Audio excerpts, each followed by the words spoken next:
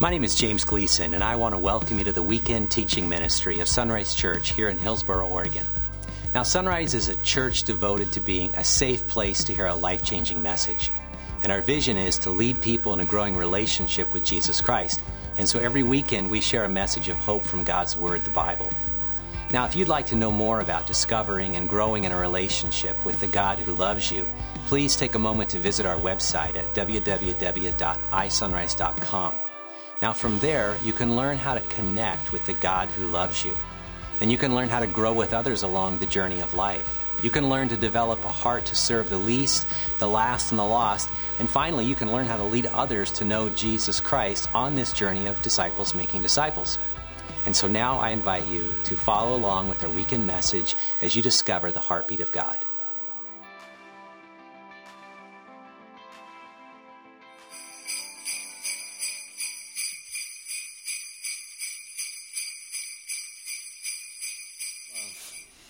Now, we like to think of this holiday season as the season of love, and it is in a lot of ways. For many of us, it might be a better title to call it the season of anxiety. For many of us, we live with anxiety through all the course of the year, but there's something about this season that tends to bring anxiety and to a crescendo. Maybe for you, it's family expectations or cultural expectations. Maybe it's that incessant desire to get the perfect gift for that certain someone. Or maybe it's just the myriad messages that we get from all around us with conflicting of ideas of what even this season is about. After all, did you know that there's only 17 shopping days until Christmas? How's your anxiety doing? Now, psychologists tell us that many of our psychiatric problems, as well as our physical problems, are rooted in anxiety. Things like depression and stress, headaches, relational conflict, outbursts of anger. They all find root in anxiety. And I just described the Christmas season for some of you right there. Why so much anxiety? Well, this is an oversimplification, but there's a lot of truth in it. In that we live life with a dilemma. On the one hand, we are creatures full of passions and desires for people and possessions and experiences that we believe are necessary for the good life, however we define it. On the other hand, we are weak creatures who are not able to fully arrange for what we desire. Did you hear that? We have this truckload of desire, and we're unable to meet and receive, guarantee that which we desire. And the gap in between, that's anxiety. Think about it this way. Right now, bring to mind, maybe close your eyes if you need to. What is it that you want most this Christmas season? Just kind of bring it to mind. Maybe it's a particular gift, time together with family, the delightful squeals from your kids as they come down the stairs on Christmas morning. Maybe it's your family all gathered around and sharing a meal and conversation on Christmas morning. Maybe it's the elusive national championship for the Ducks. Good luck with that one. But here's the deal. Can you, in your own power, make what you want happen?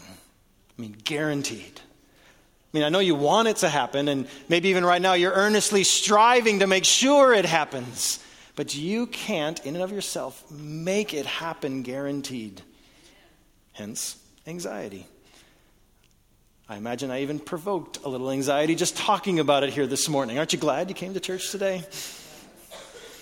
We simply cannot escape anxiety, but before you give up on me and run screaming out of the room, remember, we're just getting started, right? And let's focus in on and remember the angel's words to those shepherds on that first Christmas morning. It's captured in the Christmas story in Luke chapter 2. It says, that night there were shepherds staying in the fields nearby, guarding their flocks of sheep. Suddenly an angel of the Lord appeared among them, and the radiance of the Lord's glory surrounded them. They were terrified.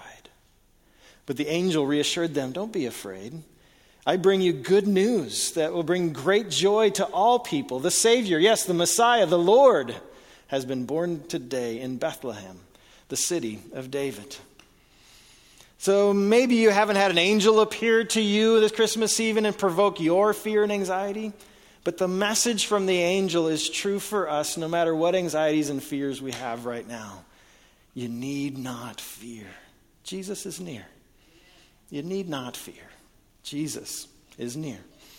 And so what I want to spend my time today is to bring these ideas of Christ's love that we're going to look at in terms of our Advent season, as well as this idea of we live with this fear and anxiety. And I want to take a look at these two in combination because one of Jesus' best friends, and probably even his best friend, a man by the name of John, talked about fear and love. And it's found in a small letter that he wrote. It's tucked into the back of our Bibles called 1 John. And if you're not familiar with it, take a look at this. He says, there's no fear in love. Perfect love casts out fear. For fear has to do with punishment. And whoever fears has not been perfected in love. So according to John, what removes fear? It's perfect love. And it makes sense when you think about it. I mean, when you know without a shadow of a doubt that you are loved, fear goes right out the window. Because love supersedes fear. Now, it's not that this is just about creating some kind of problem-free life either, because in the name of love, we will endure all sorts of things. We will endure pain. We will make great sacrifices. We will overcome seemingly insurmountable odds. In other words, we will fully step into those things we fear the most when we know we are loved. And when we know we are loved, we can rest from our striving, from our scheming, from our arranging, from our own happiness, because being loved is at the center of happiness. Now notice where the writer roots fear. He says fear has to do with punishment. And that's fascinating. In other words, follow your fears back, and you will find a threat of punishment, or what you perceive as punishment, some kind of action or hurt potentially that's going on, or some kind of loss or something that feels like a punishment. And what he's tying into is this: how a sense of punishment reveals a performance-based or a rules-based approach to life and an approach to relationships. And a performance-based relationship is the number one alternative to a love-based relationship. In a performance-based relationship, the message basically is, you better measure up, you better be good enough, or else. In other words, fear. In a love-based relationship, the message is, there's nothing you can do to keep me from loving you. And don't get me wrong, a loving relationship still has boundaries, still has rules, but it's the motivation behind the rules that's different. The rules are kind, and they're for the protection of the relationship. The big story of the Bible points to the contrast between the fear and punishment approach to relationships in life and a love-based relationships in life. And so all through what we call the Old Testament in our Bible, we see this nation, and God declares his love for this nation of Israel. And he gives them what we might think of as kind warnings to help orient them and point them towards a love-based approach to life. But they simply would not or could not stay connected to God and his love. And instead, they tried to appease God by keeping religious rules. Or they would abandon God and try to find love in all the wrong places. But God, at just the right time, invaded their story and indeed invaded all of human history by sending his son. And by sending his son, what he wanted to display was a perfect picture of his kind of love. So here's how Jesus' friend John put it in his short little letter. He said, God showed how much he loved us by sending his one and only son into the world so that we might have eternal life through him. This is real love. Not that we loved God, but that he loved us and sent his son as a sacrifice to take away our sins. Jesus' arrival on earth on that first Christmas day made God's love clear, transparent, obvious, unmistakable. Before we even believe in God, before we even love God, he loves us. And he loved us enough to send his beloved son to pay the penalty for our sin. In other words, the way we fall short of God's wonderful perfection. Jesus, God's son, the one born on that first Christmas day, went on to live the perfect life you and I long to live, but we can't. He died the death you and I deserve because we fall short of perfection. Then he rose from the dead, forever conquering sin and death. In doing so, he provided a way for us to be adopted into God's perfect, forever loving family. Imagine that. We can be the children of God. Yeah, that's pretty amazing. And not only that, he promises his Spirit will come and live inside of us and will teach us from the inside out what it looks like to live a life of one who's loved. We can know with a shadow of a doubt that we can call the God of the universe Daddy and know that we are loved. And this isn't just some kind of intellectual exercise either. This isn't some kind of creed to repeat. I mean, all of us can say, yeah, I understand the information that God loves me.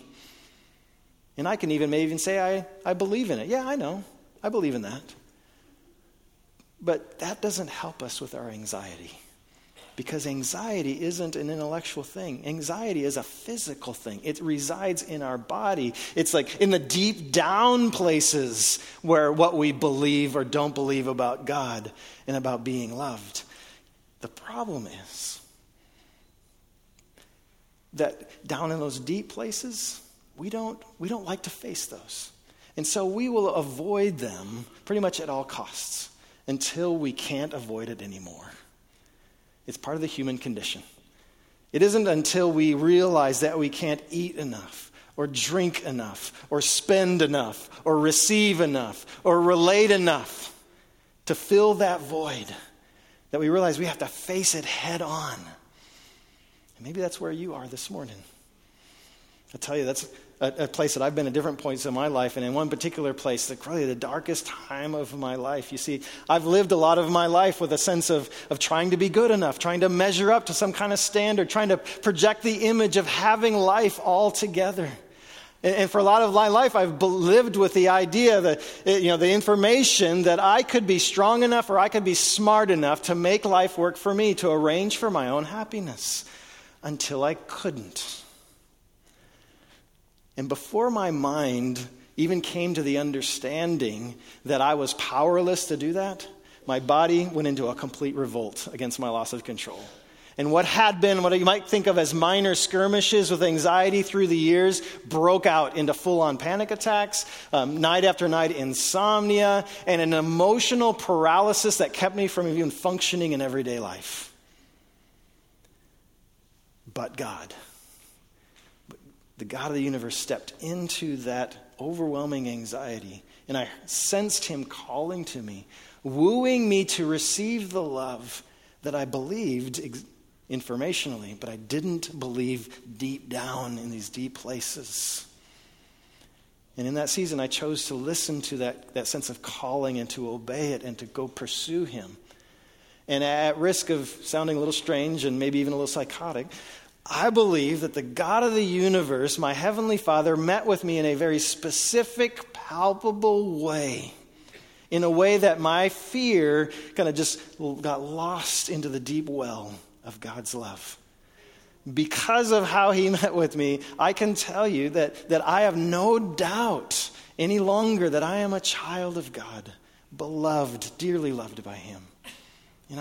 And that's what that season set my life on a trajectory that has me standing here before you today, facing my own fears of, I don't like to speak up in public, right? But I'm facing my own fears because I want you to hear about the matchless love of God available in Jesus Christ.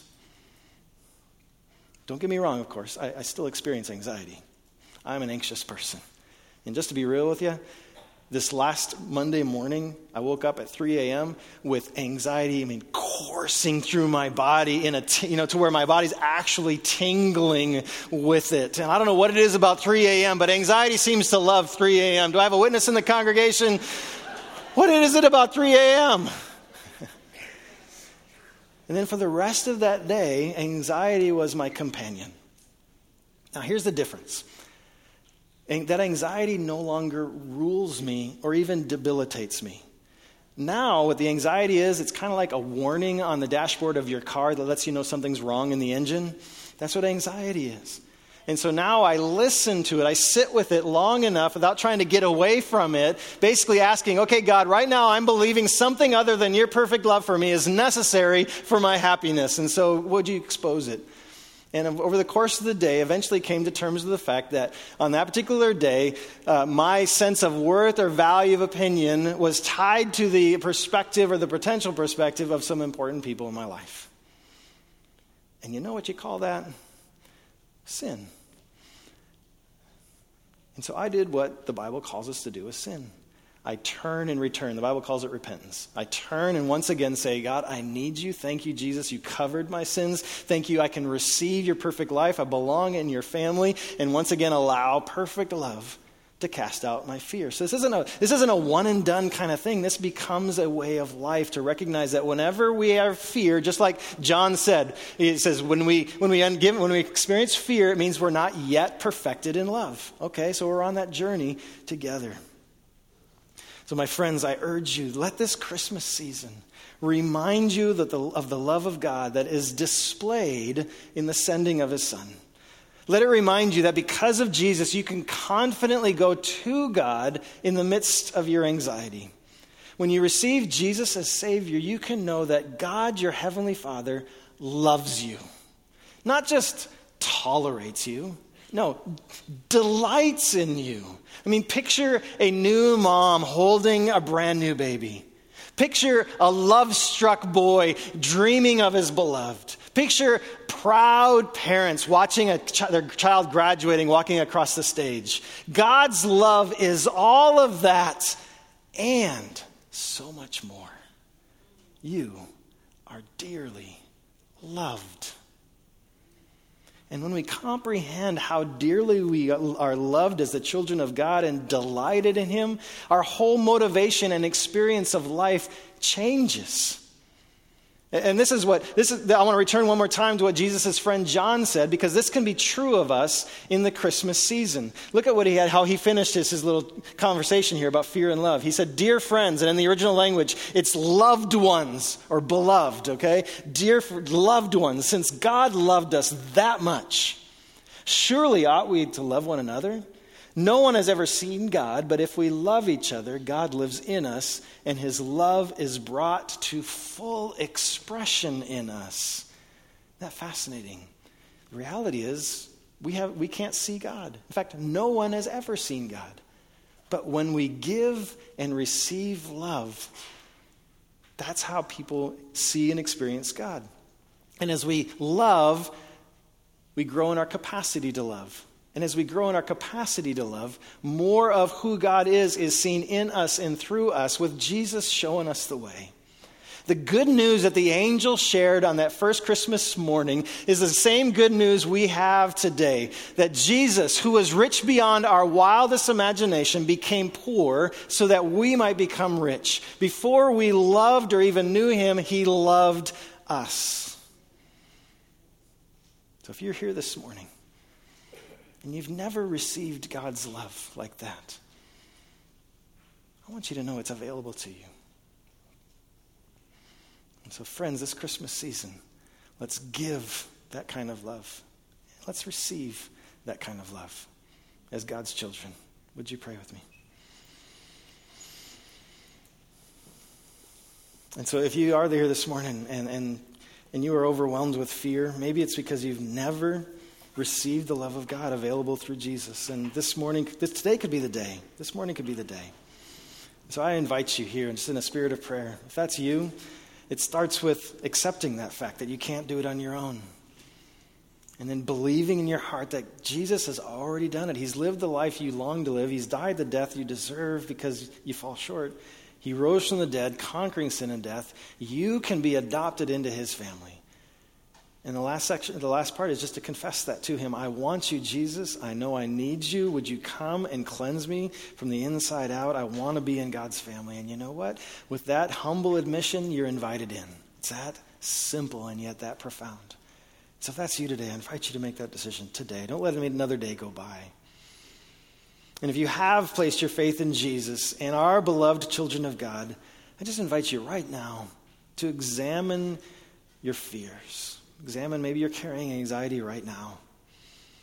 So admit it to God, and then release it into the deep well of his grace and mercy. And then right now, I just want you to imagine God lavishing his love on you. Picture his face smiling at you. Experience his delight. You're his child. And let his perfect love cast out your fear. Thank you, Jesus, that you did what was necessary, that we could experience the love of God. Amen.